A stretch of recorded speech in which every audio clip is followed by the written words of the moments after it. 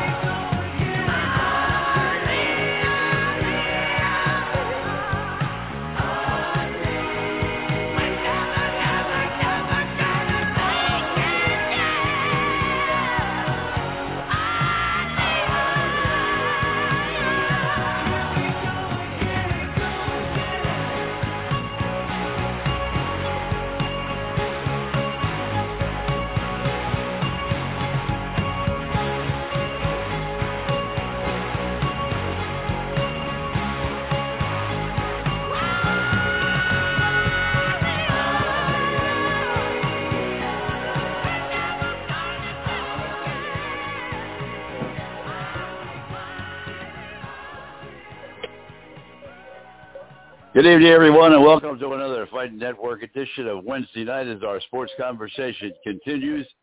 As always, Roy Cummings is in Tampa, Florida. We'll chat about that in just a moment. Roger Hendler is in Atlanta, where a lot of things are going on. The Braves lost the game today. And, of course, Frank Carroll, our executive producer, at the controls. And before we start the sports conversation, let's go right back to Frank for a dedication and get that out of the way first. Frank? Okay, thanks, Don. Ladies and gentlemen, these programs are always brought to you each and every night. Grateful appreciation to men and women of the United States Armed Forces and men and police and fire services. And tonight we'd like to dedicate this program not only to those men and women who have put their lives on the line each and every night, but two of the most prolific icons in sports history, Mr. Bill Russell and Mr. Vince Skelly.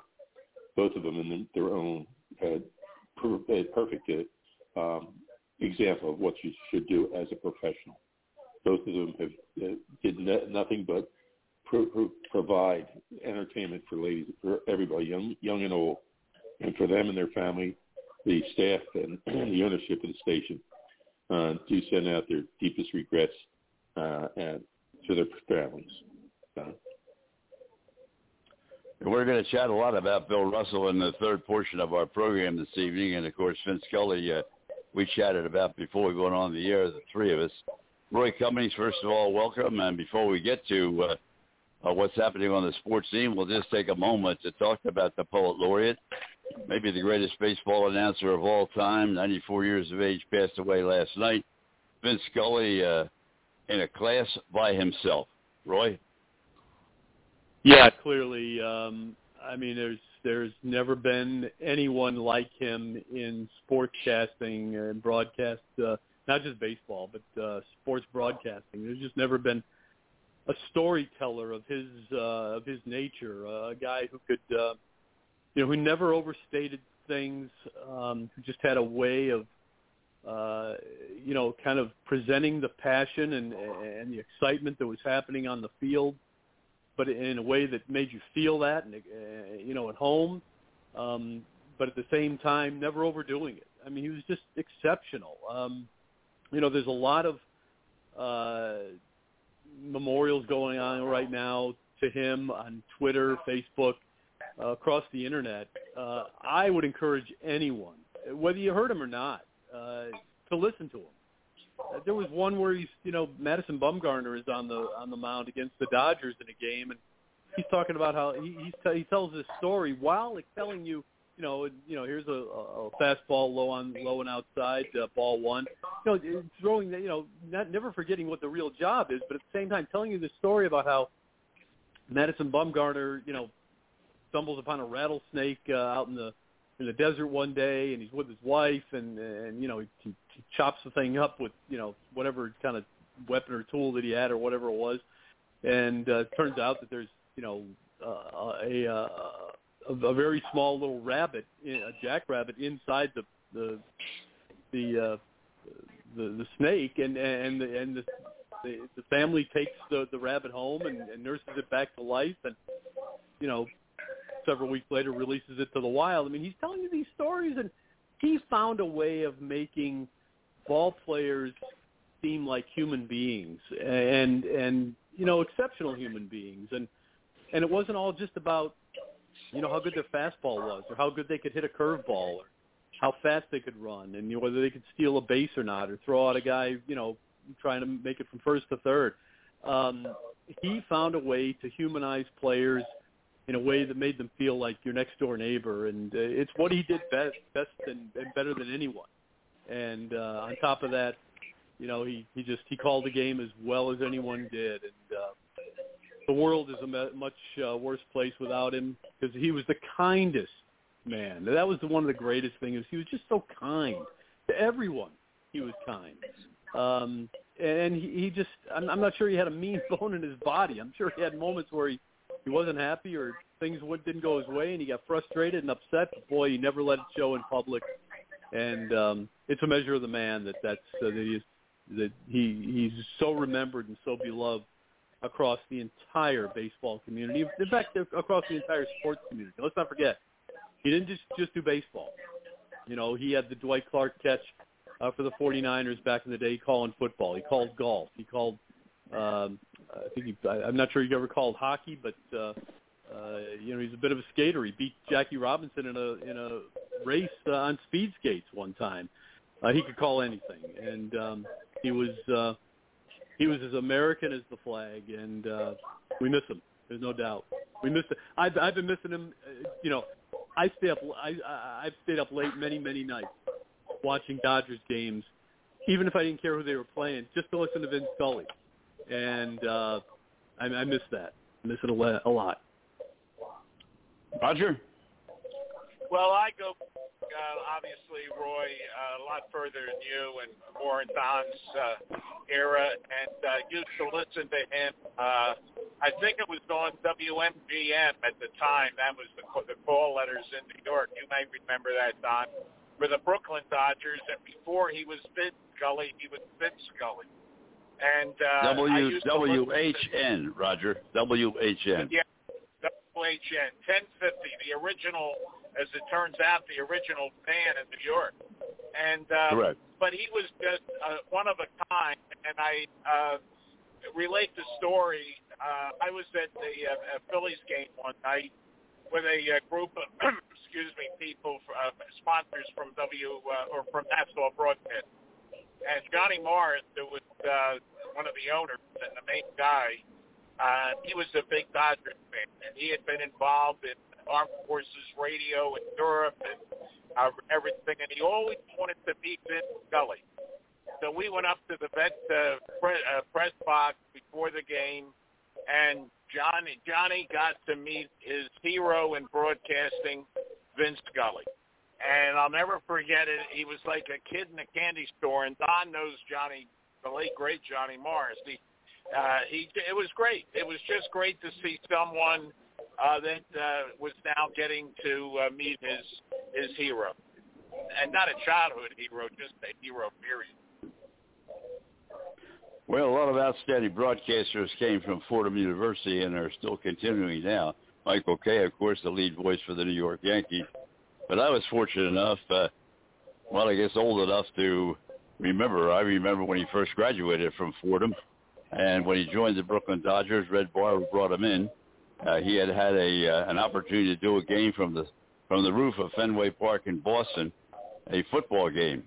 And it just so happened that Red Barber did around the National Football League and around college football. He did one of the first ones to do those shows. And Vince Skelly was on the roof at Fenway Park. And Red called him in to talk about the game at Boston College. And liked the way he presented himself. It happened to be a game that was one of the most exciting games that particular day, so he got a lot of airtime. And then he came over and joined the Brooklyn Dodgers. And, of course, I go back to Connie Desmond before Vince Scully even started. Connie Desmond and Red Barber were the team with the then Brooklyn Dodgers.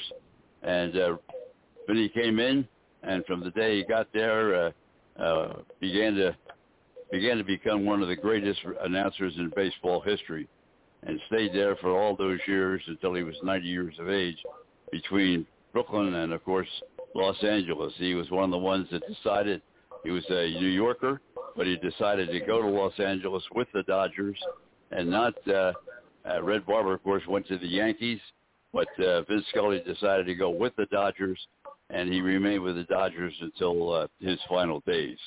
But we say poet laureate really doesn't cover what a great person he was, what a great personality he was, but more importantly, his dedication to the game, to the people around the game. And every time we were in Connie Mack Stadium or at the Vet or Citizens Bank Park, and you had to sit down in the press room and have a chance to talk with Vince Scully, it was one of the great pleasures of all time. So I have to agree with the two of you. He was just in a class by himself. He'll never be duplicated. And the other thing was that he lasted such a long period of time. And if you went to Dodger Stadium, you listened to Vince Scully in the ballpark. They had him on the radio in the ballpark all the time, because one of the things, the ironical things about the Dodgers were most of the time they got to Chavez Ravine late, and they left in the seventh inning. So they had Vince on before the game, during the game, and after the game.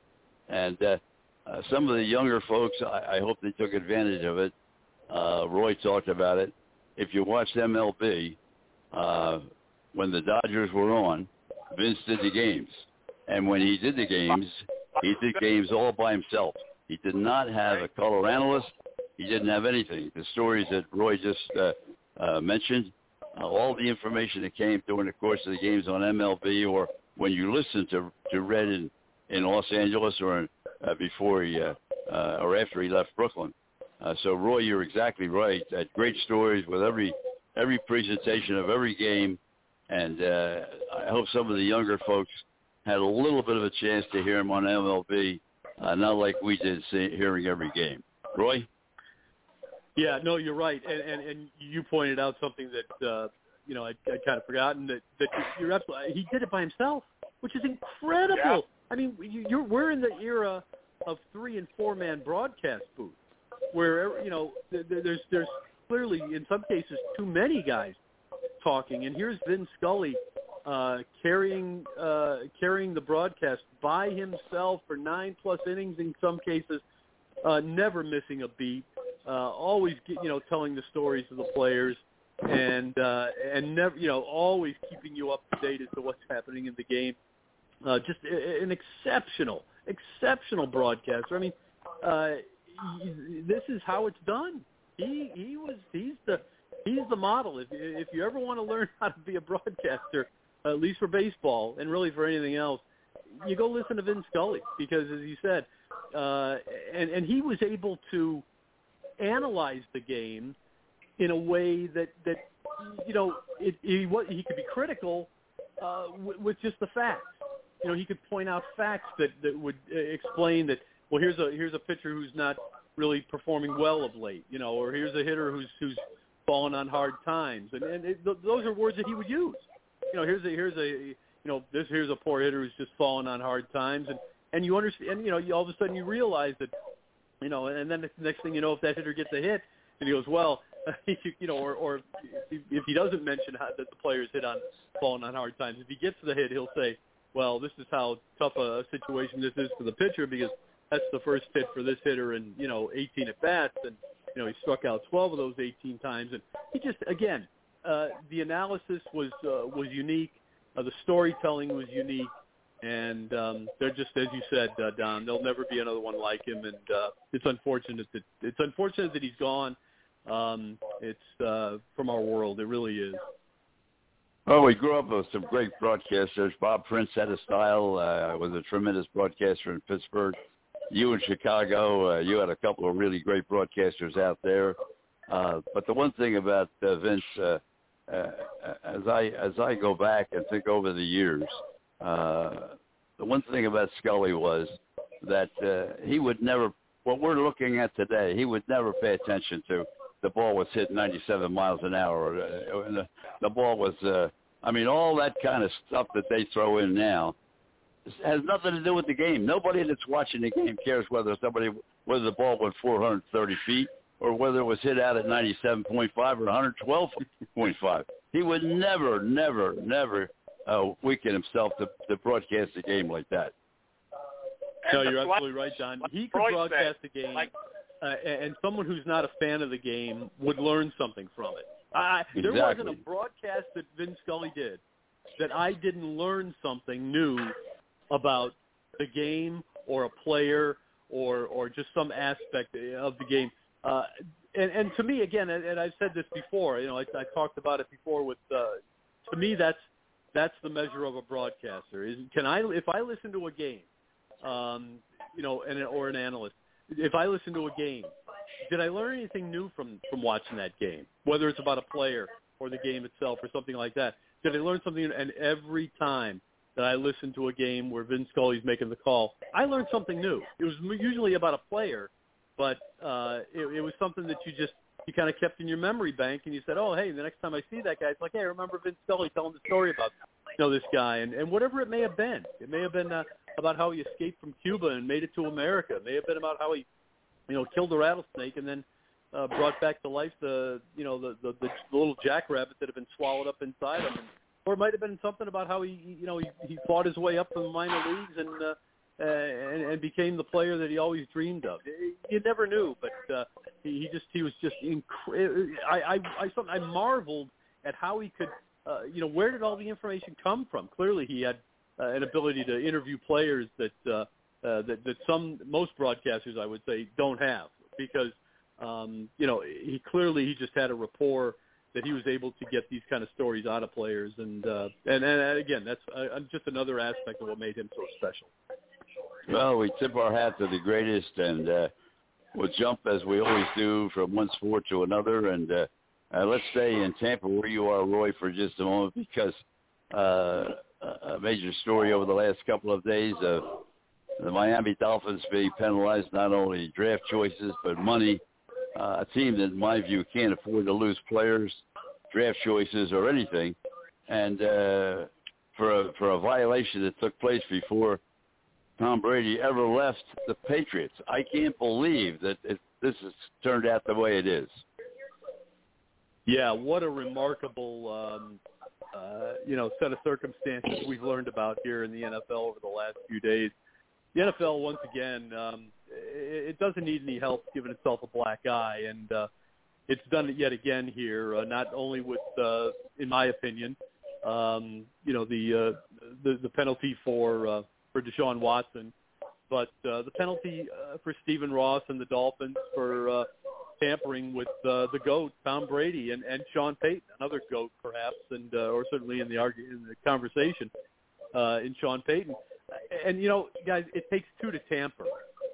I don't think the NFL looks very good for allowing Tom Brady and even Sean Payton to kind of skate through this unscathed because, let's face it, a phone call might come from the Dolphins, but somebody's got to answer it, and somebody's got to return that call for there to be tampering. And it seems to me that the GOAT Tom Brady has been tainted yet again as a bit of a cheater here and clearly looking out for himself. And I understand, he's clearly thinking about his post NFL career. But in 2019, still a member of the Patriots. 2021, coming off a Super Bowl visit. My gosh. This guy's talking to the Dolphins about, becoming a part of management, part of the executive team, playing for Sean Payton. I'm just astonished that, look, we all know tampering goes on to some degree, but to this degree, absolutely incredible. I think the NFL's got a lot of work to do to clean up its act, and unfortunately, I doubt that it will happen. Roger, let's jump down to you. We stay in the National Football League for a minute because that's not the only whitewash in the National Football League this week. I mean, I can't understand. And, I will say this, they're trying to put a lot of pressure on the commissioner to upgrade the penalty given out by the special committee on the violations. I just can't believe that 4, 5, 6. I can't believe what they did. First of all, just to follow up on the Miami situation, I think it is a disgrace that the owner and the team has been penalized like that. Because, Roy, you're exactly right. It takes two to tango, okay? And we don't know whether, Tom Brady's agent was said, hey, listen, we'd like to feel you out about, him coming there. I remember you bringing up about him going to Miami months ago, okay, after the season. And I wonder, why would he want to go to Miami? And you explained it. I think the owner has been, I think it's a ridiculous penalty. Number one, I think there ought to be a lawsuit to go against the commissioner on this. I really do. I think it's ridiculous. The other thing is about Deshaun Watson is also ridiculous.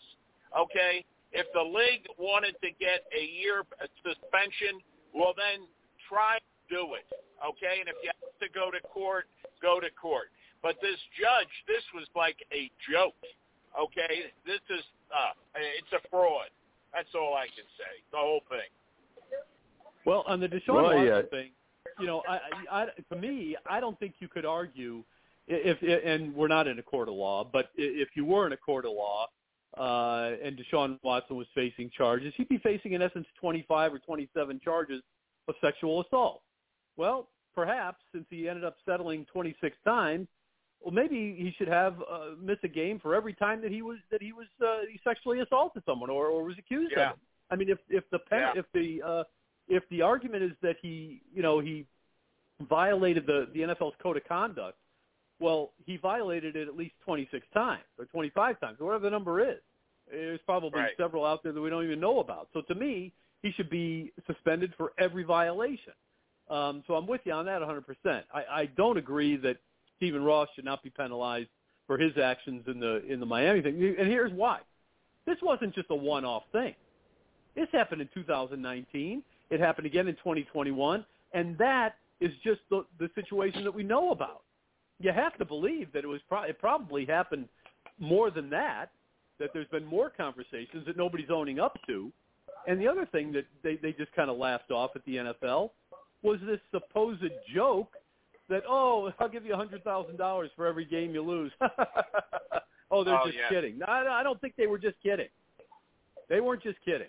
And I think the NFL, again, has tried to basically, sweep this under the rug so that it doesn't look as bad as it really is. And unfortunately, it just, again, it makes the whole league look worse than it really is.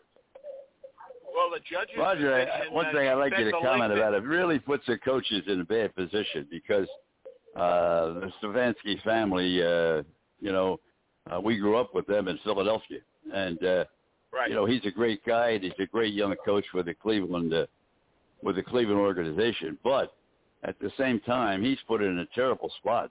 I mean, now he's got to be the one to step up and say, okay, from a club standpoint, from an organizational standpoint, we're going to follow this very closely. He's going to be monitored. He can't go to any massage parlors. He can't do this without being authorized to go there.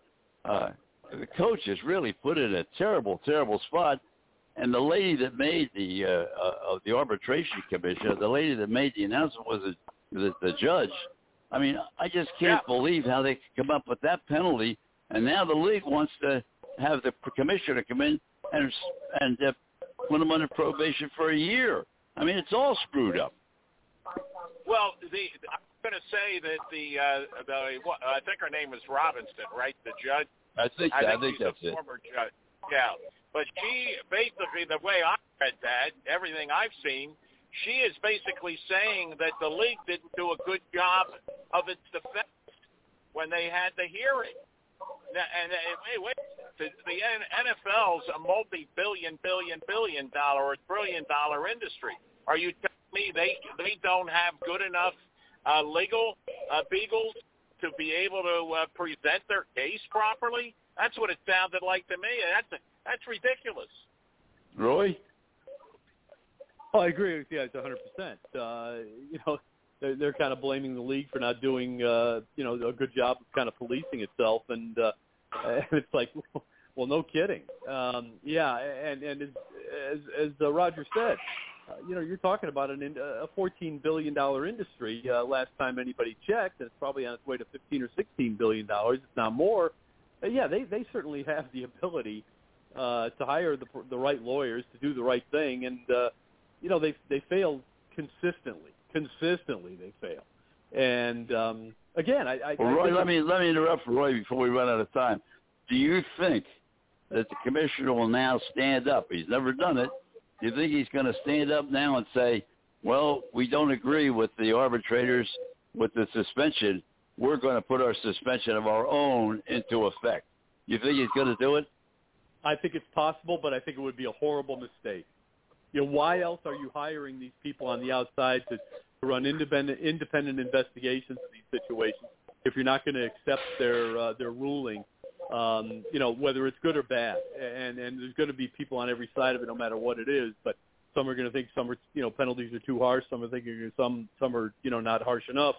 But at the end of the day, if that's what you hire these people to do, let them do their job and then accept the circumstances, whatever they may be. That's what they're hired for. And I think it's the best way to go. I mean, the league has to stay out of this stuff. And it's unfortunate, though, that it's like a dam breaking for the NFL. There's so many issues that they're trying to, put a cap on, that they put a cap on one and another one pops up. They put another cap on that and another one pops up. And it's just they just can't seem to get it straight. And part of the argument is the owners are so powerful that they don't want to lose key players, and they know that some of their best players are out there cheating. We're talking about Deshaun Watson and Tom Brady here, and just this argument alone. You're talking about two of the best quarterbacks in the game, and it's a quarterback-driven league. And if these guys aren't playing by the rules or acting, like upstanding citizens the way they should, teams are going to end up looking awfully bad and losing, plenty of money. And they don't want to do that. So, they try to twist the rules a little bit to favor themselves. And when guys get caught, well, they usually let them off with a bit of a slap on the wrist. And in my opinion, that's exactly what's happened here yet again in every case, everybody that's involved in all of these situations. Right before the time runs out, and I know we're close for your dinner, but before I get back to Roger, let's also jump over to one of your bailiwicks, and that's the National Hockey League. And look at the slush fund and what's happening in Canada now. Look what's happening there. We talk about the National Football League. We talk about now Canada's in the midst of a terrible mess. You'll have to tell me about it because I might not be aware of this. Oh, but because of the slush fund that they created to cover up $14 million worth of sexual harassment charges. Oh yeah, and I'm sorry, Hockey Canada. Yeah, I hear what you're saying. Yeah, that's a real bad issue as well. And I guess once again, it's look when you've got power and you've got money, you always think that you can hide behind the power and the money, that you can somehow navigate your way around the problems that are created by throwing money at it and power at it and everybody keeping quiet. But, sooner or later the truth is going to come out. And, yes, you're right. As bad as the NFL tends to look on a regular basis, right now Hockey Canada looks awful. And, it's not necessarily the National Hockey League, it's Hockey Canada. But you've got an issue there and that has to be addressed. And, I'm pretty sure that the powers in Canada will make sure that it is addressed. Again, it's a black eye, but you know what? This is an area where the NHL has consistently failed. We've had several situations here of sexual abuse with minors, with women, with young boys, and hockey has been involved in this on several occasions, and they can't seem to get this one right on the NHL side or the Hockey Canada side or even USA Hockey perhaps. So there's got to be a lot of work done there. They've got to start getting better at this stuff. Well, Roy, thank you very much. Your buddy Ira Kauffman is standing by right now because we're going to jump over and talk about the National Football League, talk about the Hall of Fame. But thank you very much as always. We'll get together next Wednesday. Sounds good to me. Ira, take it over, Roy. my man. Thank you, Roy. Hey, Roy. Hey, Roy. Thanks, Roger. Take care. Have a great week. Okay, Ira Kauffman's all set to go, and National Hockey League Hall of Fame. He has been a presenter, has been a successful presenter on several occasions, certainly from a Tampa Bay standpoint, and also a contributor at ESPN, and also joins the Mad Dog now and then to talk about the National Football League. Ira, first of all, welcome back to the program, and so many things happening right now in the National Football League. You could pick any one of them and see what you think. No question about it. This is supposed to be an off season. It's anything but. Gentlemen, it's a pleasure to be in your company. And I think it's only right that this has been a tough week because we've all followed sports a long time. And we know that the word legend, it's thrown around all the time. This guy's a legend. This guy's a legend. Guys, we lost two of them. We lost one yesterday with Vince Skelly, who I think will go down as the greatest announcer probably in any sport. And Sunday was a tough one. Bill Russell, some of our younger listeners might say Bill who? And if you say Bill who, you're not a basketball fan because he might be the greatest winner in professional sports history. That guy was a giant. So my hat's off to Bill Russell and Vince Skelly. We lost two great ones this week. Well, Ira, as I said at the top, you're a presenter and have been successful in bringing in a couple of very, very big names into the National Hockey League or National Football League Hall of Fame at Canton. But let me ask you this, because my arguments have been for years now, whether it's baseball or football or whatever, and you just mentioned legends and how great players are. How great are players? What constitutes, in your mind, a legitimate Hall of Famer? I mean, everybody's not a Hall of Famer. I like to go by the eye test, and sometimes you can't find that on a statistic sheet. You have to have seen the guy play, and that's why, I'm on the senior committee for the Hall of Fame, and there's 12 finalists, and we're going to vote on them in about 2 weeks on a Zoom call, and I think 3 of them are going to get in. 3 out of 12. So, you know, you got guys like Ken Riley, Sterling Sharp, Chuck Howley, Bob Kuchenberg. But you also got a guy named Cecil Isbell, and I think the guy played like in the 30s or the 40s. And that's tough for me to judge the guy because I didn't see him play. Now, I'm old, but I'm not that old. And, you know, there's really no films on this guy. So all you have is the impressions of maybe some people that saw him play back in his time. But to me, it's the eye test. And if you saw Jerry Rice, and if you saw Barry Sanders, and you saw Lawrence Taylor, and you saw Reggie White, and you saw Joe Green, and you saw Mel Blount, and guys of that caliber, Jim Brown, of course, then you know greatness when you see it. And that's why I said those things about Bill Russell. Of course, his great rival was Wilt Chamberlain, and, you know, Chamberlain was the better athlete than Russell, the more dominant player. But you know what? At the end of the day, Russell's teams won, and that's another measure of a Hall of Famer. Roger? Well, I'll tell you what, Ira. I saw, like you did and Don did and Frank did, I saw Wilt Chamberlain go against Bill Russell many times, including, as I said earlier before we went on the air, and I've said it before, including the very first time that Wilt Chamberlain and Bill Russell played against each other at Convention Hall in Philly. They had played a game in Boston, and then this was the first game. I'll never forget it. I was with my buddies, and I just think Wilt. Other people can disagree. I think he's the greatest player of all time, but Bill Russell had a wonderful team around him, and there was no doubt about it. And the coach, and it wasn't until they got Alex Hannum that the 76ers with Wilt won that championship, and. I think, wasn't it the jump shot that could have ended the Boston string? Tom Meschery missed the shot or something like that. I think it was Frank Selvey, I think. I thought it was Frank Selvey. Is that who it was? Okay. Selvey was the one that scored 100 points when he was at Furman, I believe. I think that's where he went to college, Furman. And he scored 100 points.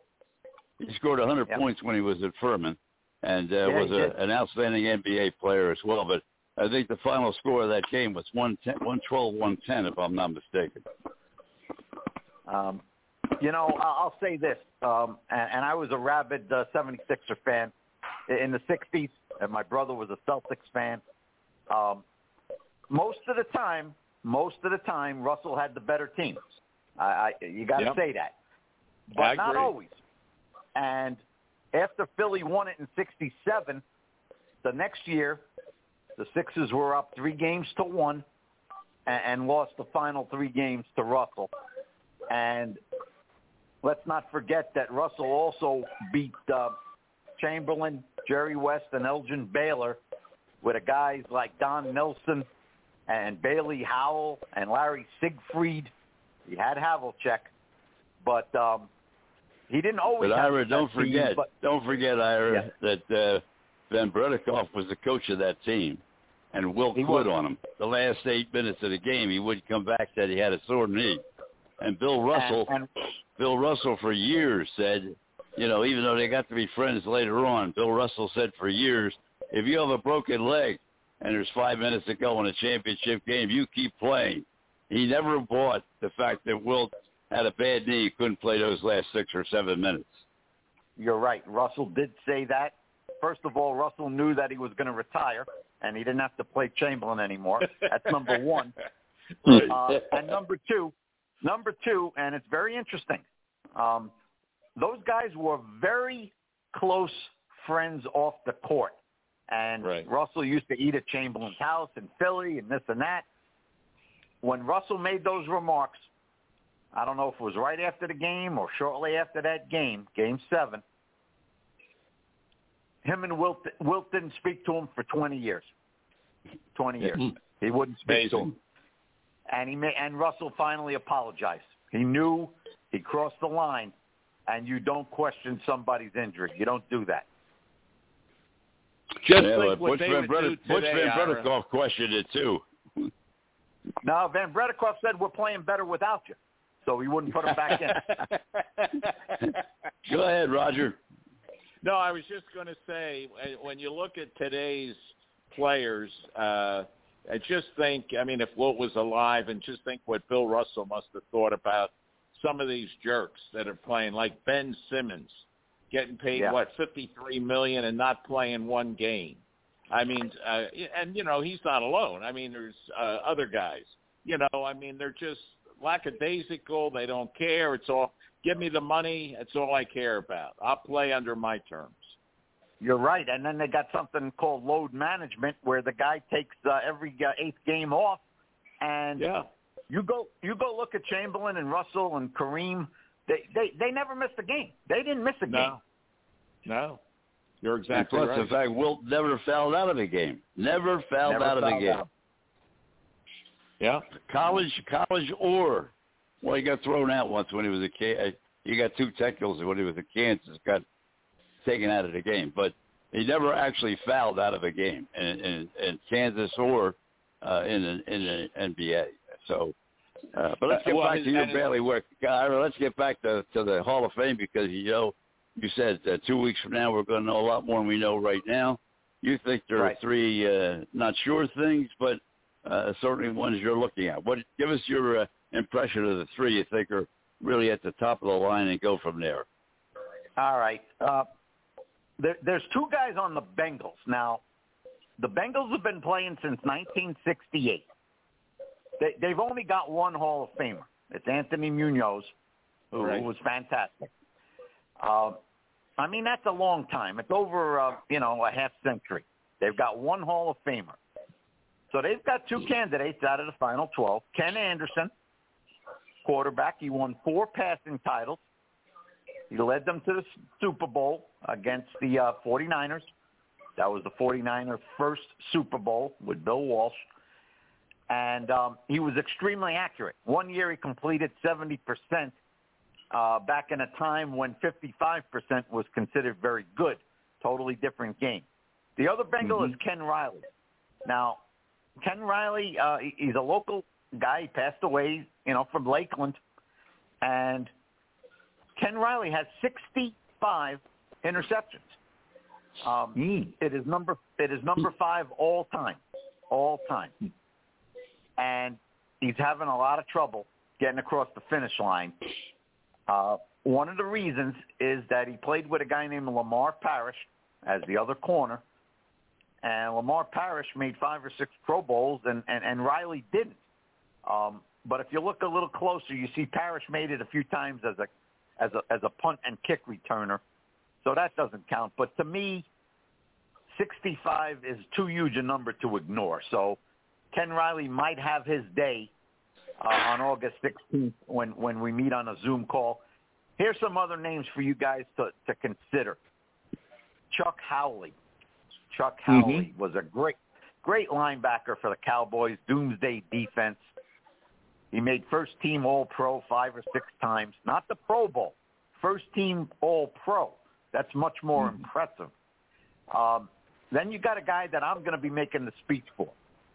All 12 of us that are on the senior committee, we've all been assigned 1 player to make a speech for. And I'm very proud to make the case for a guy that he was a finalist for 8 straight years, and then about 12 years ago he disappeared. He absolutely disappeared from the whole selection committee. He passed away, unfortunately, but that's Bob Kuechenberg. And for anybody who says, well, the Dolphins, they've already got 2 offensive linemen from the early 70s on that team, and Larry Little and Jim Langer was the center. Kuechenberg was the left guard. I don't like those arguments either. You judge a guy on his own merits. Kuechenberg was a master technician, tough as nails, and his signature game was Super Bowl 8 against the Vikings. He played left guard, and the right defensive tackle was the great Alan Page. Alan Page. He made Alan Page disappear. The Vikings won the game easy. Notre Dame's finest. Notre Dame's finest, Alan Page. And Kuchenberg went to Notre Dame. They were teammates on Notre Dame. You're right. Yeah. And Bob Greasy threw 7 passes all game. 7. And the Dolphins won easily. Kuchenberg played with a fracked forearm. They had to drill the bone marrow out and put a cast on. And he manhandled Page to the point where Page, by the end of the game, got 2 personal fouls because he was so frustrated that Kuchenberg was dominating him. The guy was a great player, and let's get him in there. Shula said he was as responsible as any player he's ever coached, and, Shula coached Johnny Unitas. I don't care if he's the 3rd interior offensive lineman for the Dolphins. Kuchenberg deserves the bust, gentlemen. Well, you're going to be the one presenting. So, Roger, I'll let you get the last question in for Ira. Well, I had a couple of I agree with you, Ira, 100% on Bob Kuchenberg. I did want to ask you, who has replaced David Baker heading up the Pro Football Hall of Fame? David Baker has been replaced by a guy named Jim Porter, Porter. And you say, well, who's Jim Porter? Jim Porter was the publisher of the Canton paper, which is called the Repository. That's a terrible name for a paper, but it's the Canton Repository. And he kind of ran it for the last 10 years. So, of course, everybody on the Hall of Fame board knew Jim Porter because it's the biggest story in town, having the Hall of Fame right down the road. And Jim Porter's done a great job because a lot of us senior presenters, the first time we ever talked to Jim Porter, he said, "What's on your mind, guys?" And 3 or 4 or 5 of us said, you got to get more than one senior in every year. There's too many seniors that have been overlooked. Too many. You got guys like Randy Gradishar, Everson Walls, Joe Klecko. I mean, there's a lot of good names on that list. Sterling Sharp. Your third choice today you just talked about, who you don't have any film on and you don't really have too much information on. He's one of the ones you're talking about. Yeah, we call it the abyss. We call it the abyss because if it's more than 25 years after your final game, you go into the senior pool, and you're not considered a modern-day candidate. And once you go in that senior pool, I call it the abyss because it's hard to get out. It's really hard to get out when they only had one guy coming out a year. Look how long Jerry Kramer waited. Look how long Kramer waited. And so now we're going to have 3 every year for about the next 3 or 4 years. That'll help clean it up a little bit. So I'm very impressed with Jim Porter. Good. Yeah, because I know David Baker did a fantastic job of development with all the hotels and all the ancillary activities that's going on there. He did. Baker did a good job. I hope after a couple of weeks when your presentation has been presented and they're in the throes of making a decision as to which way they're going to go for the Hall of Fame, I hope, as always, you'll rejoin us and give us some of your thoughts on the presenters that got in and whether your candidate got in or whether he didn't, and some of the other things that happened during the meeting. It'll be a pleasure. And don't forget, guys, in January when we have the big meeting for the modern-day guys that everybody knows their names, and Darrell Revis is going to be a first-time eligible. Joe Thomas, remember that great tackle on a lot of bad Cleveland teams. He's going to be a first-year eligible.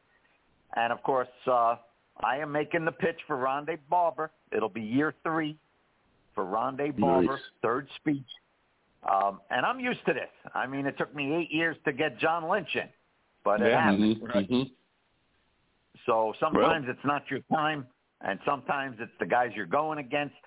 But Rondé Barber has one hell of a case for getting a bust in Kent.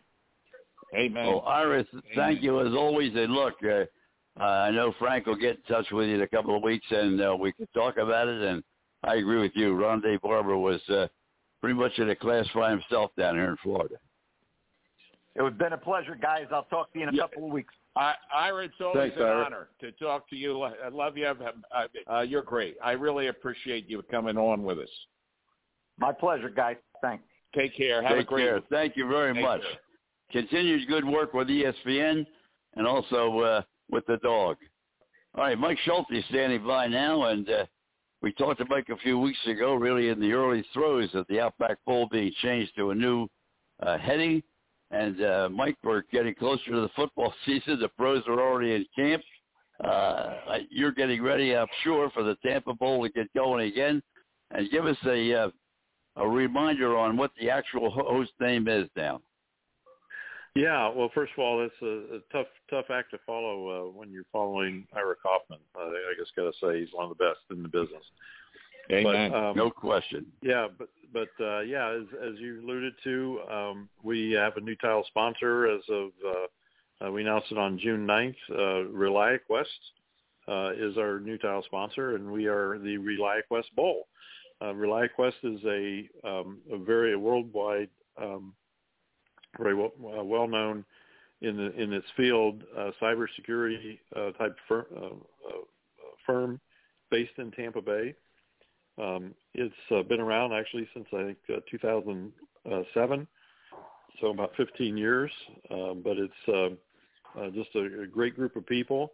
It's exploded in its growth, especially in recent years when cybersecurity has become such a critically important element for all businesses, and they provide a number of different solutions from software and actual employee support and so forth for cybersecurity for major companies and industries around the world, and have offices around the world. And as I mentioned, they're based right here in Tampa, which is nice. So it's going to be a great partnership, and we are absolutely thrilled with having them as the title sponsor of the bowl game. I was just going to say the same thing. You had such a great relationship for so many years with Outback. In fact, I think they were one of the longest sponsors of any of the bowl games anywhere in the country. And you had such a great relationship. And I know that with the new one, you're looking forward to the same type of operation. And I just wish you the best of success. I hope that I know there's going to be some changes in how the teams are going to be selected. You're going to be working pretty hard for the next 4 or 5 months, getting squared away to find out what teams are going to come in and how it's going to go about, and give us a thumbnail sketch of what that. I know it's not this year, but well, it really. I mean, nothing really has changed with how we do things, or our conference relationships, or our TV network, or nothing else has really changed. It's just the branding of the game, our logo, and of course our name. Everything else is still on tap as we've done in the past. So we have a full schedule of events, activities for the teams and the fans.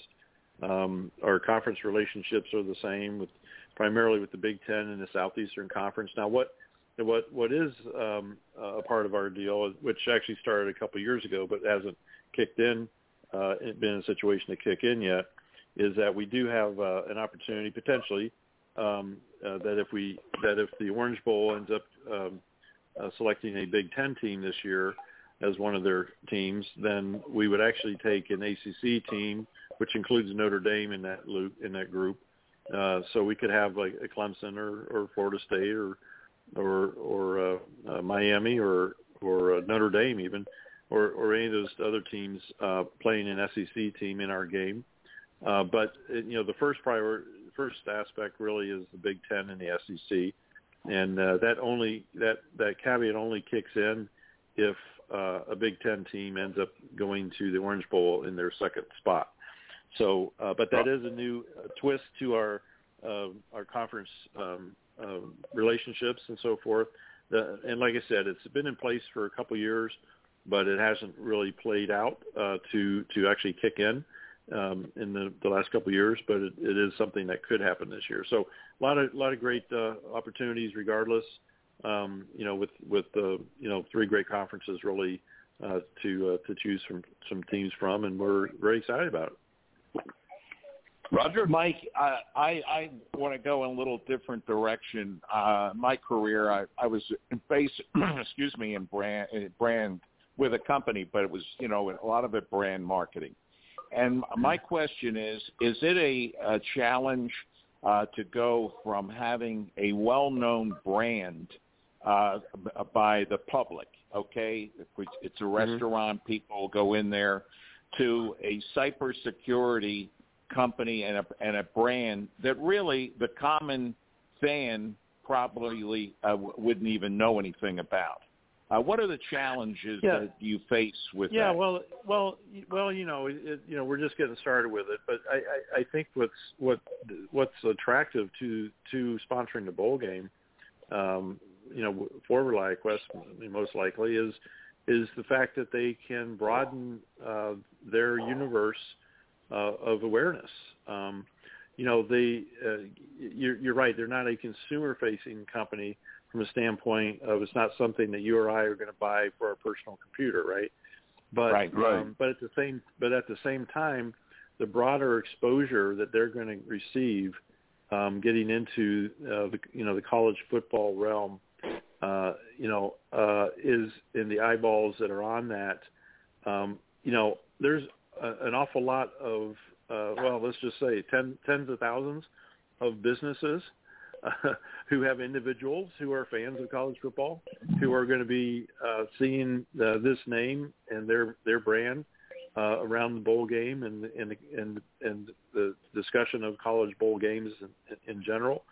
And so by virtue of that, they're going to reach an awful lot of people that make decisions, either own companies, run companies, or make decisions on cybersecurity for companies. And so from that perspective, it's different than a sponsor like VRBO or a restaurant or some other product or service that Goodyear tires or whatever. But it is something where them expanding out their universe, like I said, of people that they can make their brand aware to, is going to be, I think, a really positive experience for them. Even with our previous sponsor, they weren't that big when they first started with us, and part of why they wanted to be a part of us is that they had plans to expand across the country and around the world, and that's what they did. And the awareness of having any sponsor's brand as you are expanding and going into new markets geographically, or even new segments of markets, is a positive thing. And so I think you're seeing that with a lot of different title sponsors, not only of bowl games but other different types of venues. I think the Pittsburgh Steelers Stadium, Heinz Field, was just renamed I think it's called Accenture. I think is how you pronounce it. It's a fintech company, a financial tech company that deals in a lot of different areas, and so and there's others too. So you're getting more and more into other types of industries, if you will, or spaces that maybe didn't traditionally sponsor venues or teams or bowl games and events and things like that, because people, and let's face it, it's the same with the TV situation. Live sporting events and events that are televised nationally, internationally, live sporting events, those are some of the most attractive advertising spaces that exist right now. You see that in TV advertising. The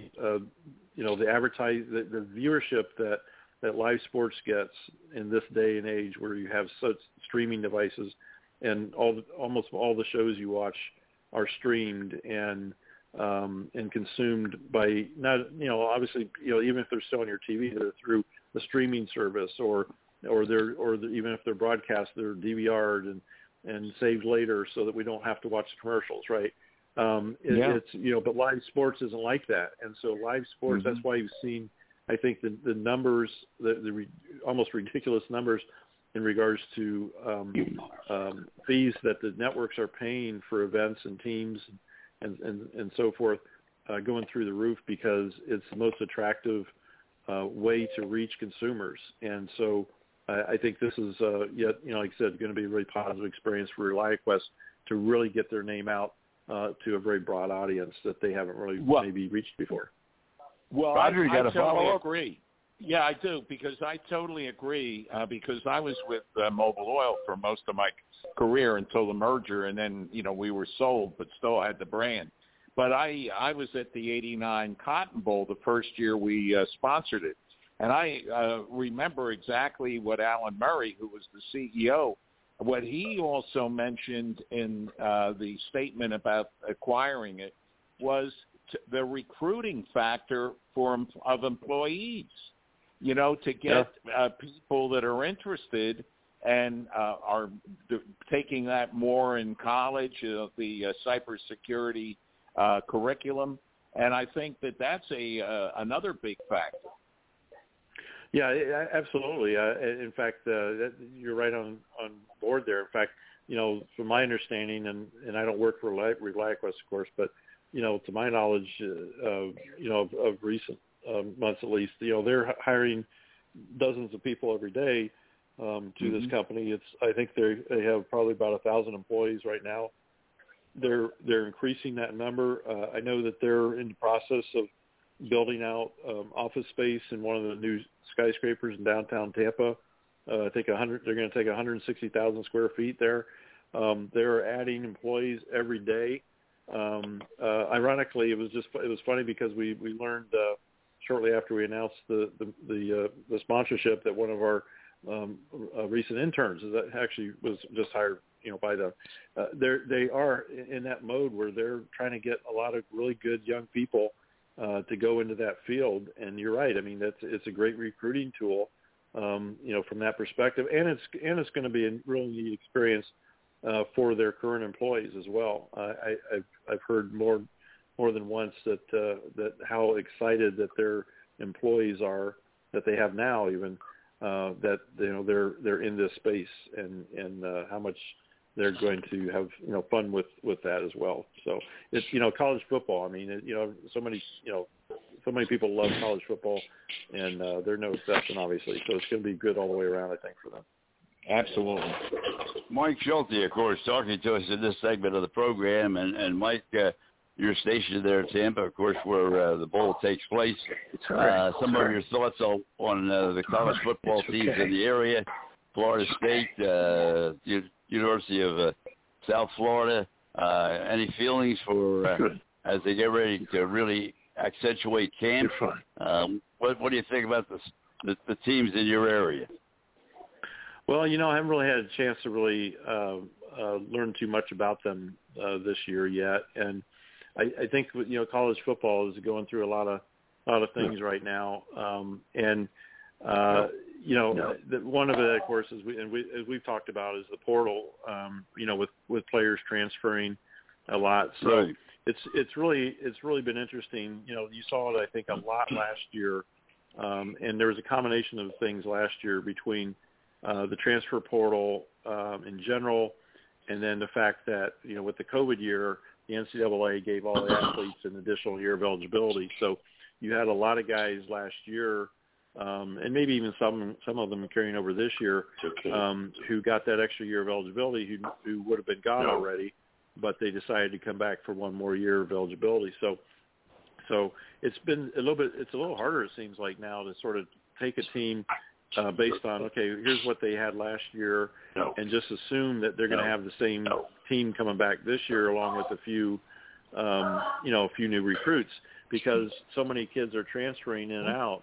And I think a good example of that, I think, is, for instance, Oklahoma. They had, of course, their coach went out to USC, and I think a couple of their key players went with them to USC, and then one of their players, I think, Rattler, he went to, I think, South Carolina.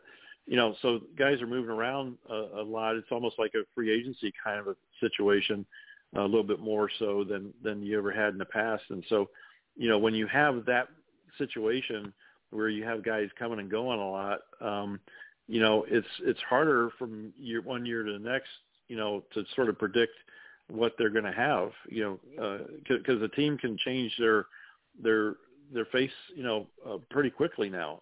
We saw that last year with Arkansas, who played in our game.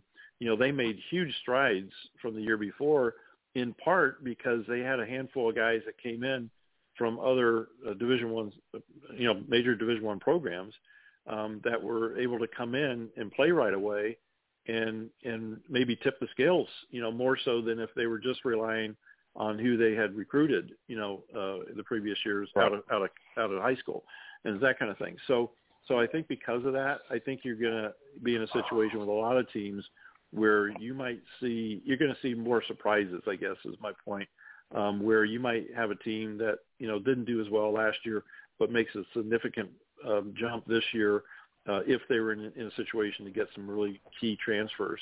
And vice versa, you might have some teams that you thought were going to, continue being, where they left off last year. Maybe they lost a couple of key guys that you didn't expect them to lose because they weren't seniors, and they decided to go play somewhere else. So it's I think we're going to have to sort of wait for the first few weeks of the season to really get a better feel as to how these teams are doing, trending upward or downward. Sure. Yeah, the whole game is changing now with the conference teams moving from two California teams going into the Big Ten. It's unbelievable. But Mike, thank you very, very much as always for joining us this segment. I look forward to down the road next few weeks. Why we'll get together again as you look forward to what's going to happen as the season opens up. Yeah, absolutely. That's the best thing, right? We got college football about a month away, and just couldn't be more excited about that. That's I think it's going to be a terrific year, and I just can't wait for it to start. Agree Mike, with you thank you so much. and I'll tell you, best of luck with the branding of the bowl, and I think it'll, with you folks, it'll be nothing but continue to be a great success. Well, it's been a lot of fun working with them so far, and I think we've got a great partner that we're going to be able to continue doing all the good things that we've been doing in the past. So it's we're thrilled about it. Well, we switch gears right now when we move down to the Baltimore, Washington area. Thanks, Mike Simzak is ready to join us. And, Mike, before we talk about your favorite sport, hockey, and soccer and what's going on the soccer front, we want to touch a little bit because you're a big NBA fan, have been for a long time, and we talked on the first segment of the show about Vince Skelly passing away yesterday. And I know you'd like to touch a little bit on Bill Russell and what he meant to the game of basketball, what he meant to the NBA, what he meant to the University of San Francisco, and what he meant to the fans of the area. Yeah, well, he passed, of course, I am with, millions on top of millions of people posted their tributes, and Frank asked me if I'd be willing to talk about Bill Russell on the show, and I was initially a little bit surprised because I'm the baby of the bunch. I'm the one who never got to see him play live. By the time I watched my first NBA basketball game that I can remember, Bill had already been retired for 20 years. For me, I thought when Frank talked about it at the top of the show, I thought you were a devotee of Bill Russell and his play, not only in college but in the pros. I am, and I was honored because I am the one who hasn't seen him.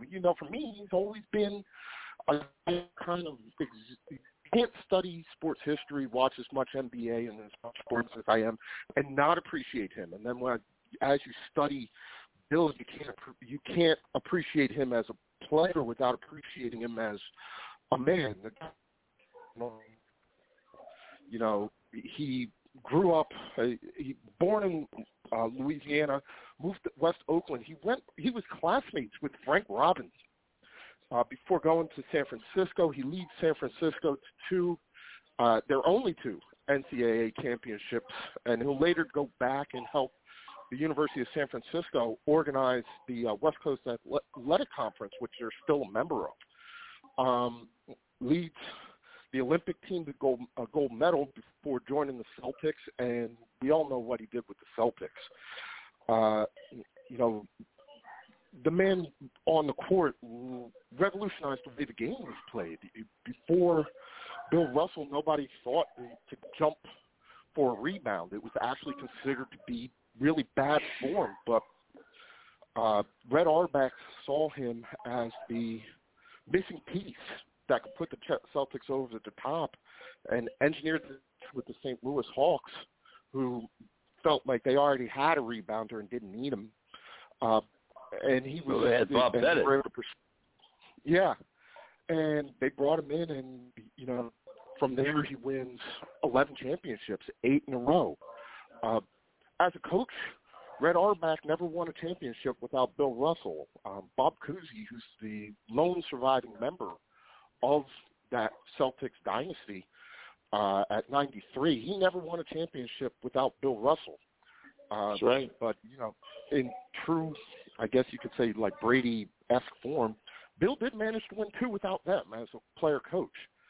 And in an era where most people thought that centers were, supposed to be offensive, more of an offensive than a defensive threat, Bill never averaged more than 19 points in a single season. But, he took home 5 MVPs, All-NBA honors, never won Rookie of the Year. And the first year that he won MVP, he actually only was a second-team All-NBA player. So the players thought that he was the most valuable player in the league. They felt like the Celtics couldn't be what the Celtics were without Bill Russell.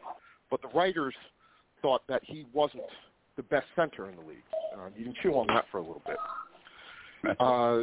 We got some people talking in the background here as you're speaking, Mike. But let me go to Roger, because Roger and I sort of grew up with Bill Russell all the way through. And Roger, go to it. Well, I'll say I agree, Mike. Having seen many battles in the Warriors, the Philadelphia Warriors. Hold on a second. Is that a dog? You hear that dog barking or whatever? Yeah.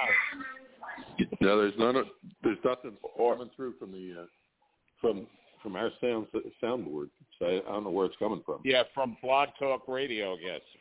Yeah. Okay. So, yeah, okay, go ahead, Roger.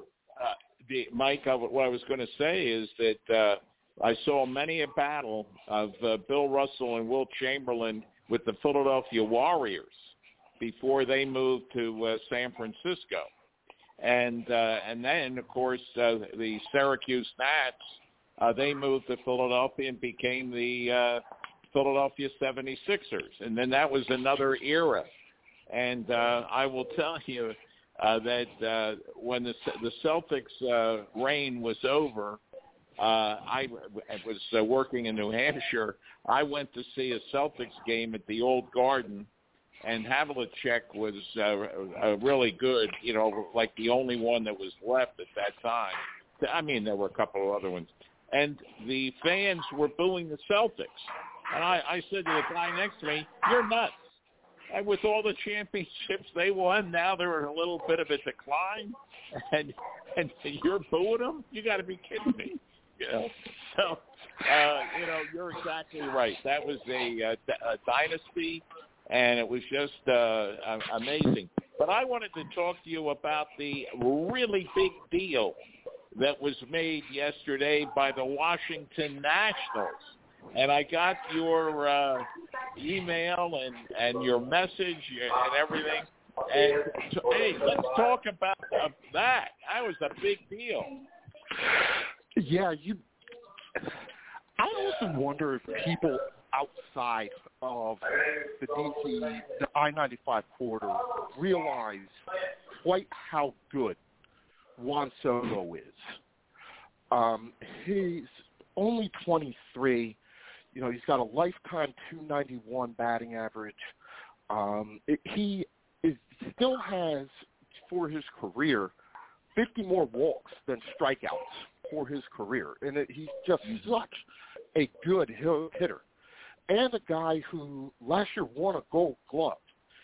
So he's an amazing player. And I've heard, and as the pundits were talking to, and I was talking to some fans who reside outside of this area, and they're like, well, he's not Griffey or anything like that. No, he doesn't have the power numbers that Griffey did early in his career. His best season was 229 home runs and just a shade over 100 RBIs. He's a 3,100 guy, but he's just such an amazing hitter.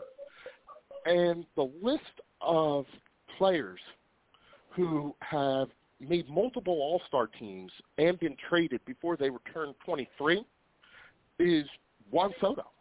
These guys just don't come on the market. So seeing him get dealt was one of the bigger trades that we're going to see. You hear guys on ESPN like Tim Kirchin say, like, this is the biggest player move that we've seen at this point, maybe since, Ruth got traded. That might be a little bit of an overstatement, but you don't. Well, that's the comparison that all the writers are making right now. Yeah. The biggest comparison is Babe Ruth being traded from the Red Sox in 1920. That's what they said on MLB too. Same thing. Absolutely. Everybody's saying that. Players with Juan Soto's comps and his pedigree and his numbers at his age being traded. And so it was a big deal to see him be traded. And, uniformly throughout Washington, people are upset about it. Nobody wanted to see him move because this was the team. This year the Nats are Juan Soto and 8 other guys that they found sitting outside of a 7-Eleven. The haul that they got back, we will hear it referred to as Herschel Walker-esque. It's harder to quantify it when you're dealing with Major League Baseball trades than NFL trades or NBA trades because they're not picks. These are already players. They're prospects. They have names. They have stats. We can look them up. And, you're bringing back potential. And the question for the Nats organization was, at this point, did you want to give up on one all-time potential Hall of Famer, a superstar in his own right now, who's coming into his prime, and bring back what you think might form the core of the team? And I told you, Roger, and Tommy, or Frank, and Don, they got back a pretty good haul. There aren't many teams in Major League Baseball that have given them what they did. Hassel, the outfielder that they got, is a really good swing. He was in the futures game. A lot of people like him. They think he's going to be a good corner outfielder. He's a pretty solid hitter. The kid, James Wood, is an absolute mammoth human being at, 19, 20 years old, 6'7", 240-plus pounds, but with surprising speed and athleticism, the field for an outfielder that size. He's also like Mike, let me interrupt you for just a second, and I agree with 90% of what you're saying. The only thing is, as has been written in all the papers and talked on all the TV and radio shows, making the comparison between 1920 and Babe Ruth and now. They're looking at that trade from the backside, what Babe Ruth did. They're looking at this guy way, way, way before he's really – I mean, I'm not saying he doesn't have all the tools they say. I'm not saying he's not going to be a great player. But I'm not going to tell you that right now, that he's going to be equivalent to the Babe Ruth trade. I got to see it happen over, and I hope I get to see it, over the next 10 years. If he shows me over the next 10 years that he's that kind of a player, then I'll buy it. But right now, it's all perception. Do you think he's going to be that good? Your minor league scouts think he's going to be that good.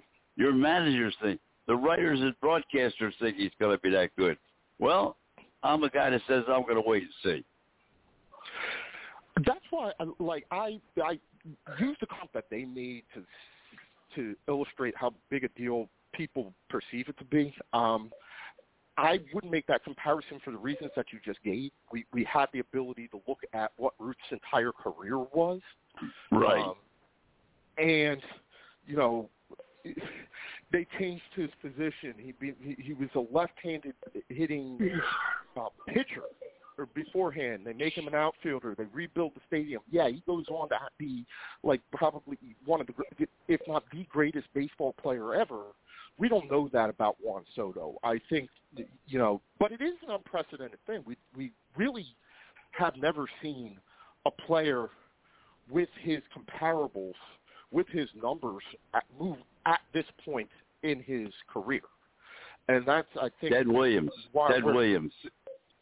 Well, yeah. He's got Ted Williams-esque numbers, but again, Ted played his whole entire career in Boston, other than the times that he left for war. But he's got those sorts of numbers, and we just don't see those types of players move at the trade deadline in Major League Baseball at this age, right? You know, most Ruben of the guys... Ruben Amaro Jr. said he would trade a whole team for Soto. Well, his track record wasn't too good with the Phillies, Roger. But he you know what I mean. He's just making a statement. I personally thought that he was going to go to the Cardinals because the Cardinals have so much talent that they can just take almost put a team together and put it on the field for the Nationals. I think they felt that the players that they got back from the Padres have higher ceilings than what was on offer from the Cardinals. Number one. Number two, the Padres were also willing to make this deal, throw in two young major leaguers, three highly rated prospects, and a established player in Luke Voit for Soto and Josh Bell, right? And so the overall package that came back, you know, the 1, 3, and 14 prospects in the Padres system, and both Hassel and Wood are ranked in the top 100 prospects. And Mackenzie Gore, who's struggled a little bit since he got to the major leagues, was considered up until he made his debut this season to be the top young pitching prospect. C.J. Abrams is a highly rated shortstop. It gave the Washington Nationals the best type of deal that they wanted. And so, you know, once the Padres, I think James Wood was the key to this deal. Once the Padres became willing to offer him up, you saw the deal come together pretty quickly, other than the whole entire thing with Eric Hosmer refusing to, invoking his no-trade clause and them having to send Luke Voit over. But the deal came together pretty quickly. But the Nats are going to be that team now that traded away Juan Soto. The year after they traded away Trey Turner. The year after they let Anthony Rendon walk away. The year after they let Bryce Harper walk away in free agency. So they've had, 3-4 really good homegrown talents in Harper, Rendon, and Trey Turner and Soto that have come through the organization, and none of them have stuck around. And Roger, we'll let you get the last question in before we go to Doug.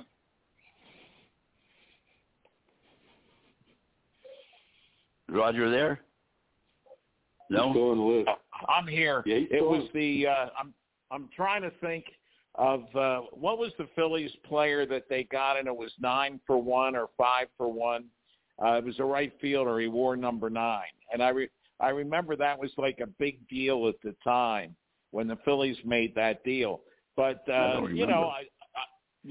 think that he was a right fielder for the Phillies. But I think that the Nationals, we'll know, Mike. We'll know next year and the year after whether it was a really good deal for them.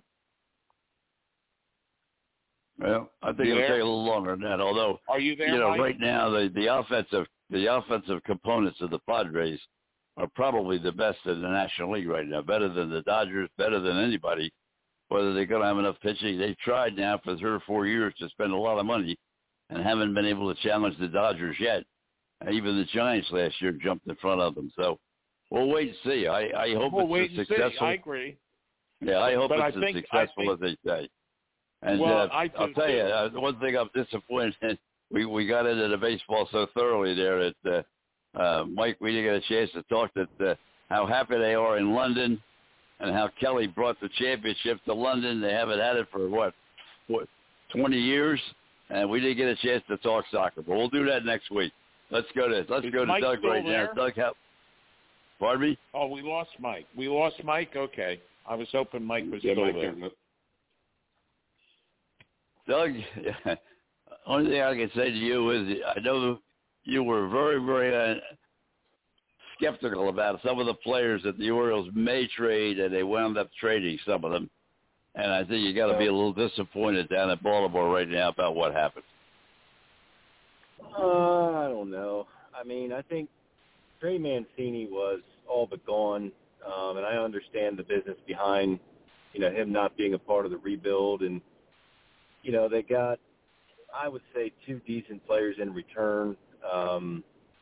Trading Jorge Lopez, I think, was a little disappointing to me.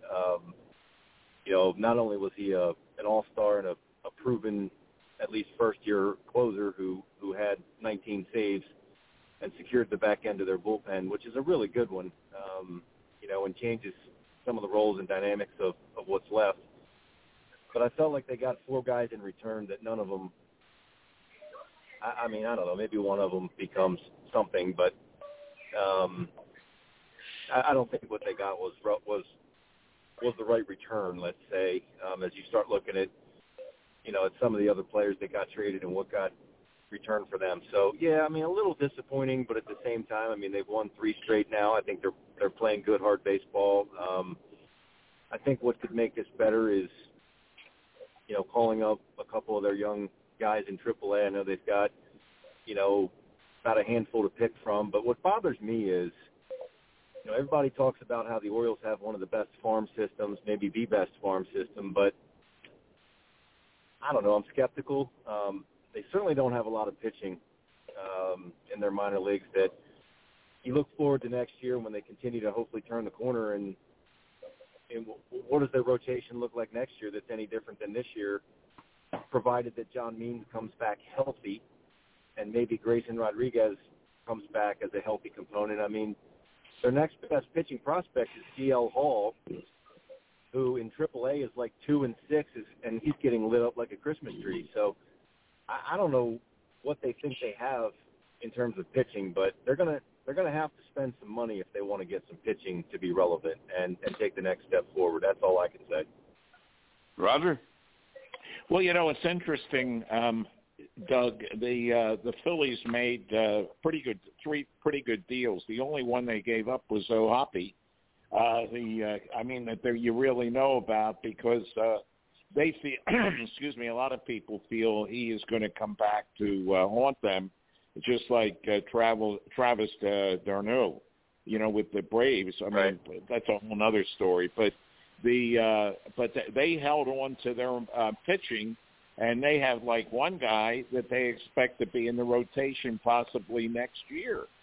So, and I think what's interesting is, you talk about AAA, and then I read that David Dombrowski, he feels better or feels very good, comfortable bringing guys from AA. And I've heard, and Don, you know this more than anybody, that people think that AA is more of a barometer on players than it is at AAA, because you have a lot of guys playing AAA that are cast-offs for that played and did not play in the major leagues for a number of years. So what do the Orioles have in AA, Doug?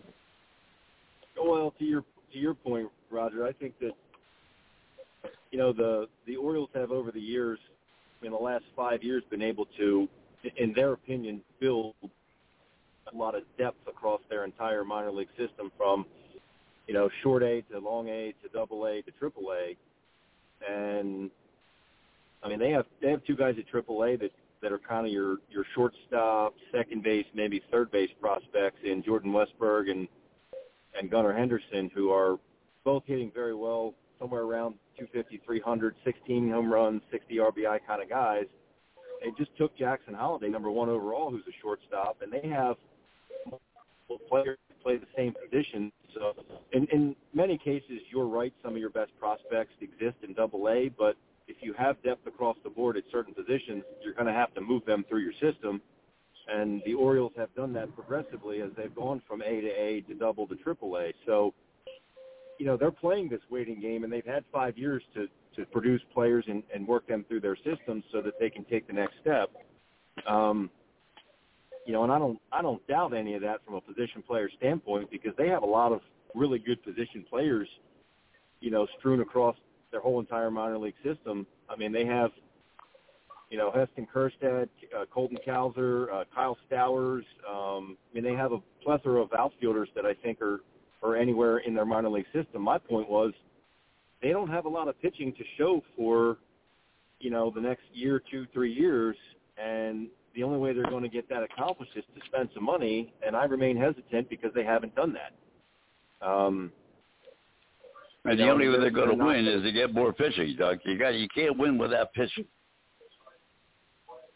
Don, they haven't had a 20-game winner since Mike Boddicker in 82, 83? I don't know if that's the exact measure and barometer and standard of what a good pitcher is, but, it certainly has been for some time.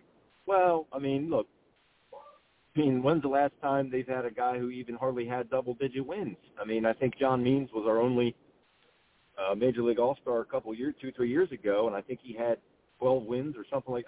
So it's pretty pathetic across the board when it comes to the pitching staff that's been thrown out there. And had it not been for the back end of their bullpen, and they've thrown a lot of innings. When you got guys that are only going out there throwing 4 and 5 innings, you're going to tax your bullpen night in and night out. And like I said, being a major league closer isn't as easy as 1, 2, 3 in the ninth inning. Those are some of the toughest outs you're going to get. And everybody kept saying, Jorge Lopez wasn't very good last year. Well, last year Jorge Lopez was a starter. They converted him to a closer, and he fell nicely into that role, converting 19 of 23 saves before he got traded. So now they got to turn to somebody else who has to go out there and get 3 outs. And you saw Felix Bautista come in today, who throws 100 miles an hour, right? He got the last 3 outs and secured the win, but he also gave up a home run. So I don't know if he's, a better suited piece for the 7th or 8th inning, and they're going to have to find somebody else. And I think that the role of closer is very diminished in the major leagues, where these guys are saying, well, anybody can be your closer. We can take a converted starter and make him a closer. Well, I don't know who that guy's going to be. Well, the Braves did it with Schmaltz, and then he went back to starting, and was great both ways. So, a Hall of Famer, right? Yep. Right. Yeah, absolutely. Dennis Eckersley.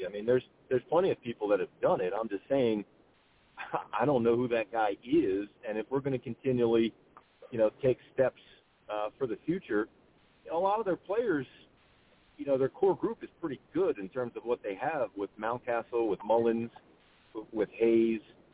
But you look at their major league team, and I don't think Rougned Odor is going to be a part of that squad next year. And certainly it's just my opinion, but I don't think Tyler Nevin's ready for the major leagues. I don't think Ryan McKenna, although both of those guys hit a home run today, I get it. But, Ryan McKenna's no better than a 4th outfielder that's a pinch runner, that's a defensive replacement. So I don't think he's your guy. Robinson Chirinos is 37. Are they going to bring him back, and who do they have behind him? Who plays first base if Ryan Mountcastle can't play?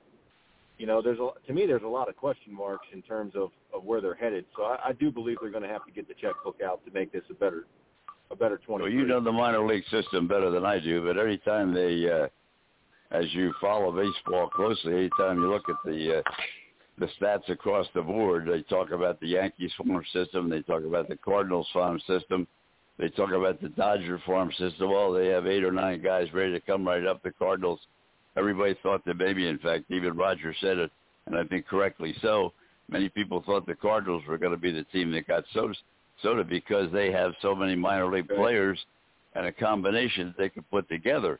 I think they were a little surprised that the Padres had that kind of support at the minor league level that they could make that move. But I don't know enough about the Baltimore farm system to know where they stack up in terms of other teams in the American League East. I mean, I think if you look at whatever, I mean, I don't know who ranks the minor league systems. I mean, whether it's Baseball America or whoever it is, but I would probably be willing to bet that Baltimore is securely in the top 5 for best farm systems. But we know that a prospect is a prospect until he steps up to the major league and produces. So correct. If you're going to be a first overall pick like Adley Rutschman, who already in a short season has more than 20 doubles and his average has climbed all the way up to 250, nearly 260. So, I mean, that guy was worthy of the first overall pick. I mean, there's no doubt about it. But, you look at Jackson Holliday, I mean, he's still a high school kid. How many years is it going to take for him to make an impact? We talking 3, 4, 5 years? I mean, I don't know. I mean, you're talking minimum of 3. I'd say minimum 3. Right.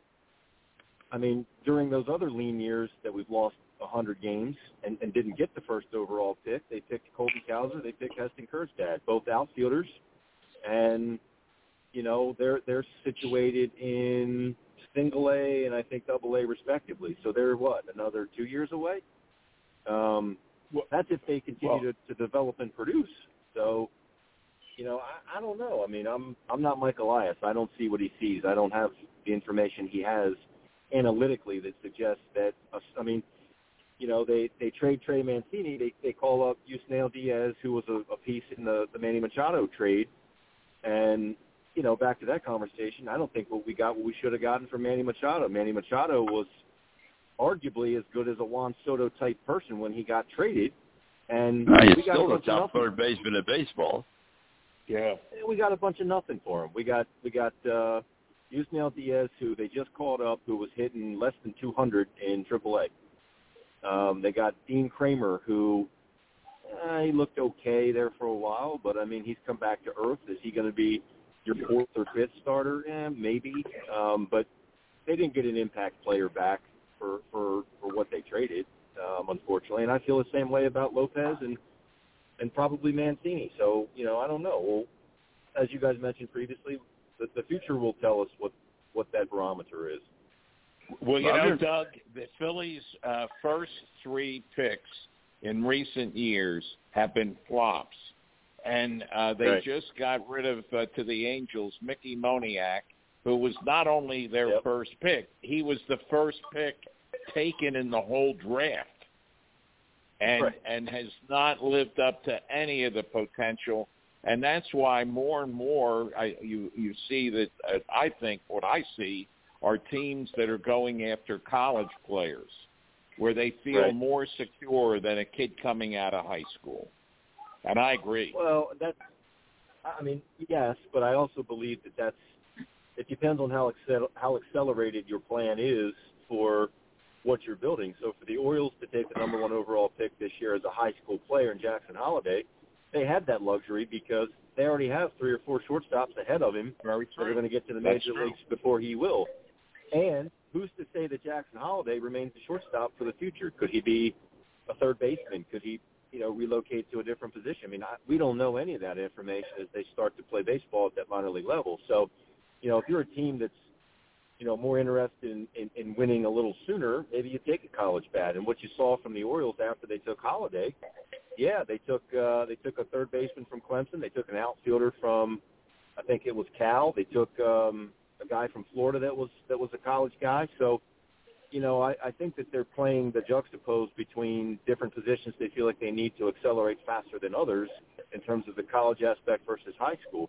Again, my situation is most of the arms they took weren't until, nearly the 10th or after rounds where, what is that going to be? I mean, how are they going to develop?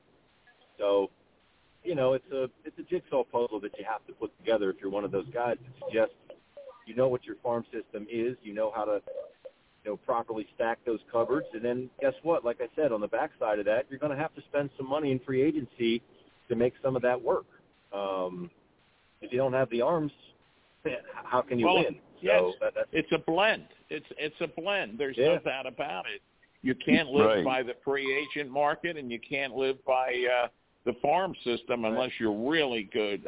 The Cardinals seem to be able to do that, but they made the big deal to get Goldschmidt a couple of years or last year. Roger, they've been consistent. They may not win, but they've been consistent. They're right there year after year after year. Oh, they are. I agree with their you, Don. system, Absolutely. Their general managers, their scouts, everybody associated with the Cardinals knows their responsibility and handles it very, very well.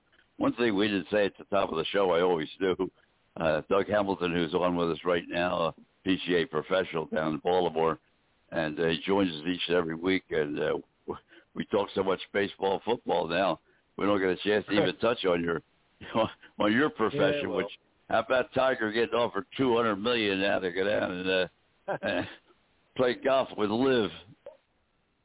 Well, I would say first and foremost, I do watch a lot of sports, and I take a lot of pride in the knowledge base of, many sports. And I would say, I don't typically listen to the beginning portions of the show, but I also know, Don, that your background, in basketball and hockey and all the sports, baseball, your knowledge base, I appreciate each and every week listening to you, chime in and ask the questions you do from a preparation standpoint with regard to the many sports that you cover. So, I mean, that's not an easy thing to be that, widely spread across.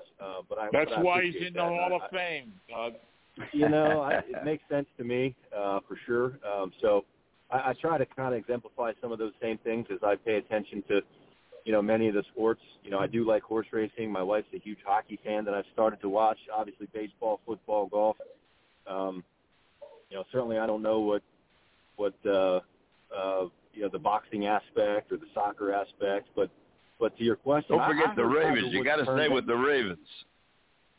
Yeah, I heard Tiger turned down $700 million. I don't know what the exact number was. It 7? I thought it was 8. I don't know. $800 it could be million? either one. But oh my God! Daggone. Yeah, I mean that's a lot of money there. But yeah, I mean he's. Well, they played at Trump's. They played at Trump's golf course over the weekend here in Jersey. I would say, from a standpoint of fans, it was not too successful. They did not have a great fan turnout for the event. Where was that? I don't think any of them. Yeah, it was. Yeah. Well, I mean, look, we talked about this. I mean, there's no TV coverage. If you want to watch it on YouTube, it's going to be a grainy representation of, of golf. There's no. Yeah, I mean, it's whatever. I mean, they're doing all that for money. And now you saw, I think, that Phil Mickelson was leading a group of 10, 12 PGAers that was, filing an injunction against the PGA for banning them or whatever. So I mean, this is going to be rhetoric that we're going to play as a broken record for continuous weeks until someone gets into a courtroom and says this is the answer. So I mean, I don't know. Honestly, I don't really follow it that much, and we talked about the many aspects of golf, and I love the international competitions with Ryder Cup and President's Cup, more so Ryder Cup, but I typically watch most of the majors, and, I mean, golf finds its way onto the TV, into the golf shop, because I know a lot of the members like to watch it, and, whatever. We watch the DP, the European, we watch, all the different styles of golf that come about that are available on TV. But how about Henry Simpson? I mean, he said it was the focal point of his life was to be on the Davis Cup or Ryder Cup and be captain. They make him the captain, and within a week, within 5 days, they have to fire him because he jumps to the other. I mean, it doesn't make any sense. What you'll sell for money, I guess. They renamed the captain as Luke Donald, which, whatever. I don't know. I mean, I follow it, yet I really don't. I mean, obviously at the country club level, I'm, pretty busy in my own right with regard to what's happening on a a perpetual daily basis, and looking forward to, the different things that come about on our schedule. I mean, I've got another month of grind, if you will. Our Labor Day is kind of the biggest tournament we run, and I've had about 3.5 months worth of one day off per week that's starting to kind of wear on me a little bit. So in my spare time, I'm not necessarily watching golf as much as I do probably baseball. I mean, I'm telling you what, I am totally enthralled in watching the Orioles play baseball for the first time in 5 years. I watch every game. I follow their statistics, and, I mean, it's just been a revelation to see them, play as well as they have and have that level of excitement and the vibe that you feel from watching them. And obviously we're into training camp with the Ravens and, coming off a down-type season as a Baltimore fan. I'm really excited about some of the things that they've done in the off-season and look forward to, watching them play football on Sundays. So there's a lot going on here in Baltimore that's good for a change. Roger? Well, I'll tell you, Doug, if I get a chance, I think what I'm going to do is buy an Orioles cap with the bird, the head of the bird on it. I used to have one with the old one, with the full bird. But I like the bird's head. I wanted to tell you, I mentioned you today when I was at a bagel shop. Matter of fact, I was getting a sandwich to have for dinner because I was working late. And he's the golf pro at Laurel Springs, which is a club in this area. And, you may have met at a meeting, a PGA meeting or a convention or something. Sure. And his parents have this bagel shop. They're from North Jersey originally, but they've been down here many years. But right. I think I'm glad that the Orioles have really turned it around. I really am, because they were getting a lot of criticism, and Angelos was getting a lot of heat and everything. And when you look back at the days of when Earl Weaver was there and Buck Showalter, I thought he was a great manager there. Yeah. I mean, look, it's not an easy thing to basically strip your roster down to the studs and start all over and endure, the and ridicule and no butts in the seats, in terms of your fans. And, that's to your point of coming on the show. I mean, the Washington Nationals are not a good baseball team right now, and they just got worse, like inherently worse. And I think if you look at their minor league system, they're in the same spot that the Orioles were 5 years ago. They're not good, and they don't have a lot in the cupboard. So, right. Unfortunately, if you're a Nats fan, you're going to go through another 3-4 years of some pretty significant losses, being potentially the worst team in baseball for a couple of years to come. And, I don't even think that the Nationals franchise is really that good of a franchise, as Mike noted in his piece. You've had 4 homegrown talents that were, pretty stars that got away, and Max Scherzer. Don't let me interrupt you.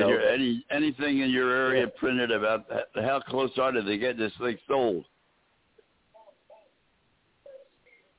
No, not really. You're hearing a lot of good things about Brandon Hyde and the Orioles and different things like that. Are you talking about the franchise itself, or? Yeah, the Washington franchise itself.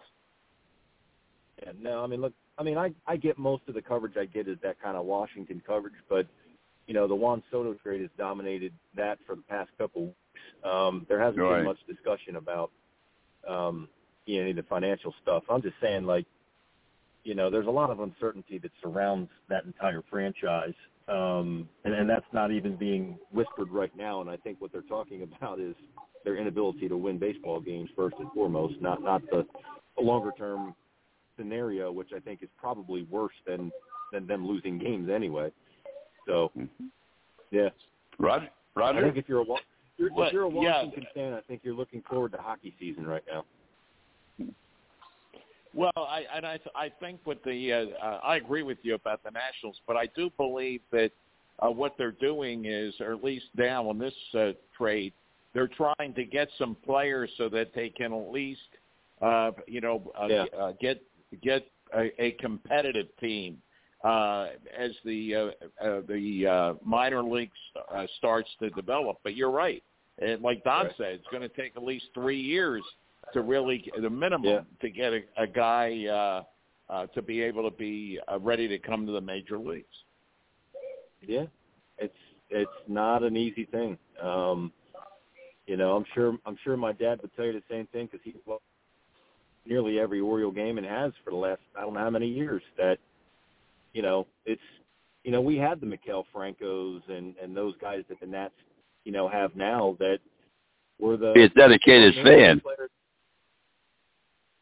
Yeah, absolutely. I mean, through thick and thin, but they weren't major league players and they weren't AAA players. They were somewhere in between, and they represented the Orioles for the last several years, and that's unfortunate. But I think we've turned the corner now. Very, very much. Thanks to all our guests, Doug. Once again, thanks. We didn't even get to the Ravens tonight. Week. We'll get to them next week. Frank, take controls. We're out of business. Okay. Have a great week. God bless. Thanks for everybody coming on. Thanks, Doug, for giving us your time. Ladies and gentlemen, these programs are brought to you each and every night of the week in grateful appreciation to the men and women of the United States Armed Forces, men and women of police and fire services. You're out there, and please, not everybody is as bad as the papers would make it seem. Please let them know that you know they're there and appreciate them. These programs are also dedicated to those who've lost their lives in the line of duty.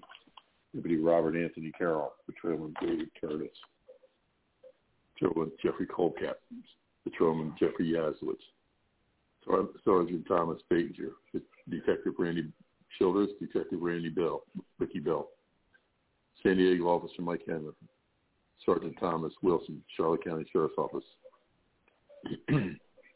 Deputy Chief Mike Godwin, Philadelphia Fire Department, Lieutenant Joyce Craig Lewis, Philadelphia Fire Department, Sergeant James O'Connor, Philadelphia Police Department, Sergeant Chris LeVate, Hillsborough County Sheriff's Department, Patrolman Arnolfo Chris from Lakeland PD, Lieutenant Joe Zerba, Newcastle County Police, Deputy Josh Myers, Nassau County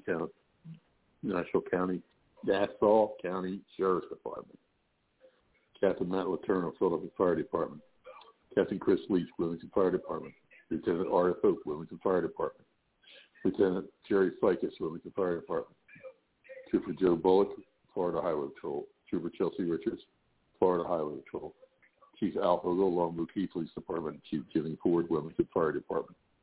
My brothers and sisters, you may be 10-7 at this point in time, and sometime we'll be 10-10 at the table of the Lord.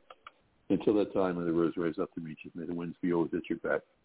May the rain fall softly in your fields and the sunshine lightly on your face.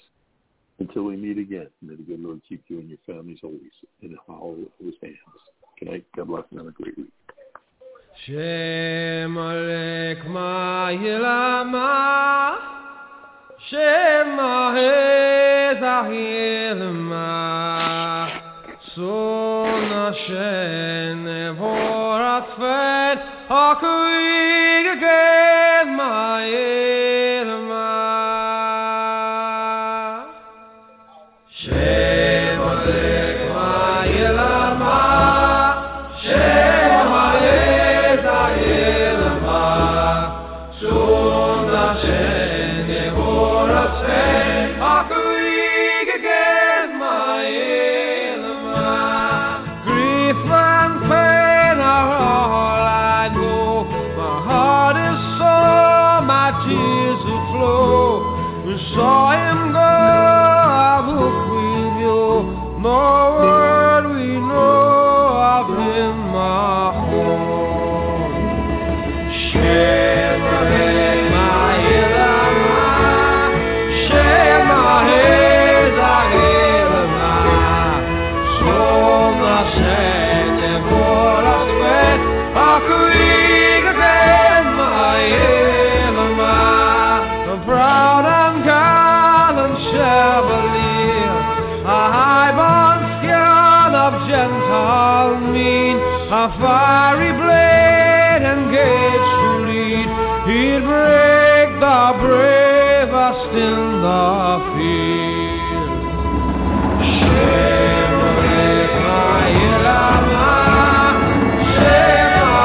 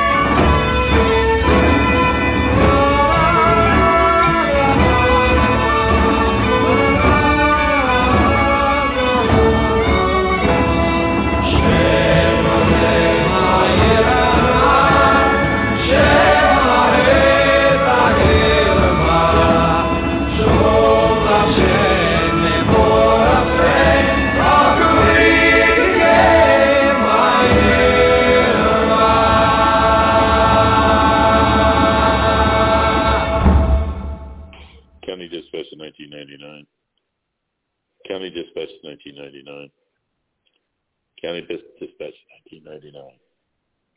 All units be advised, 1999's response to his last emergency.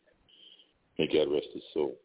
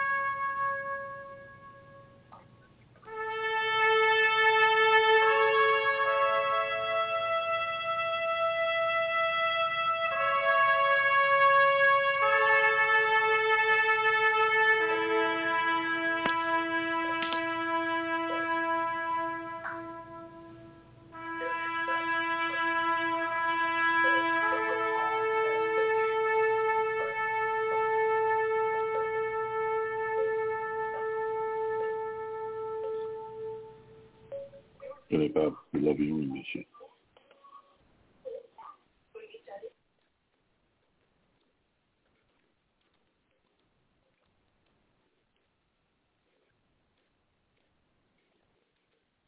Step into the world of power, loyalty, and luck. I'm gonna make him an offer he can't refuse. With family, cannolis, and spins mean everything. Now, you wanna get mixed up in the family business. Introducing The Godfather at ChumbaCasino.com. Test your luck in the shadowy world of The Godfather slot. Someday, I will call upon you to do a service for me. Play The Godfather, now at ChumbaCasino.com. Welcome to the family. VGW Group. No purchase necessary. Void where prohibited by law. See terms and conditions. 18+.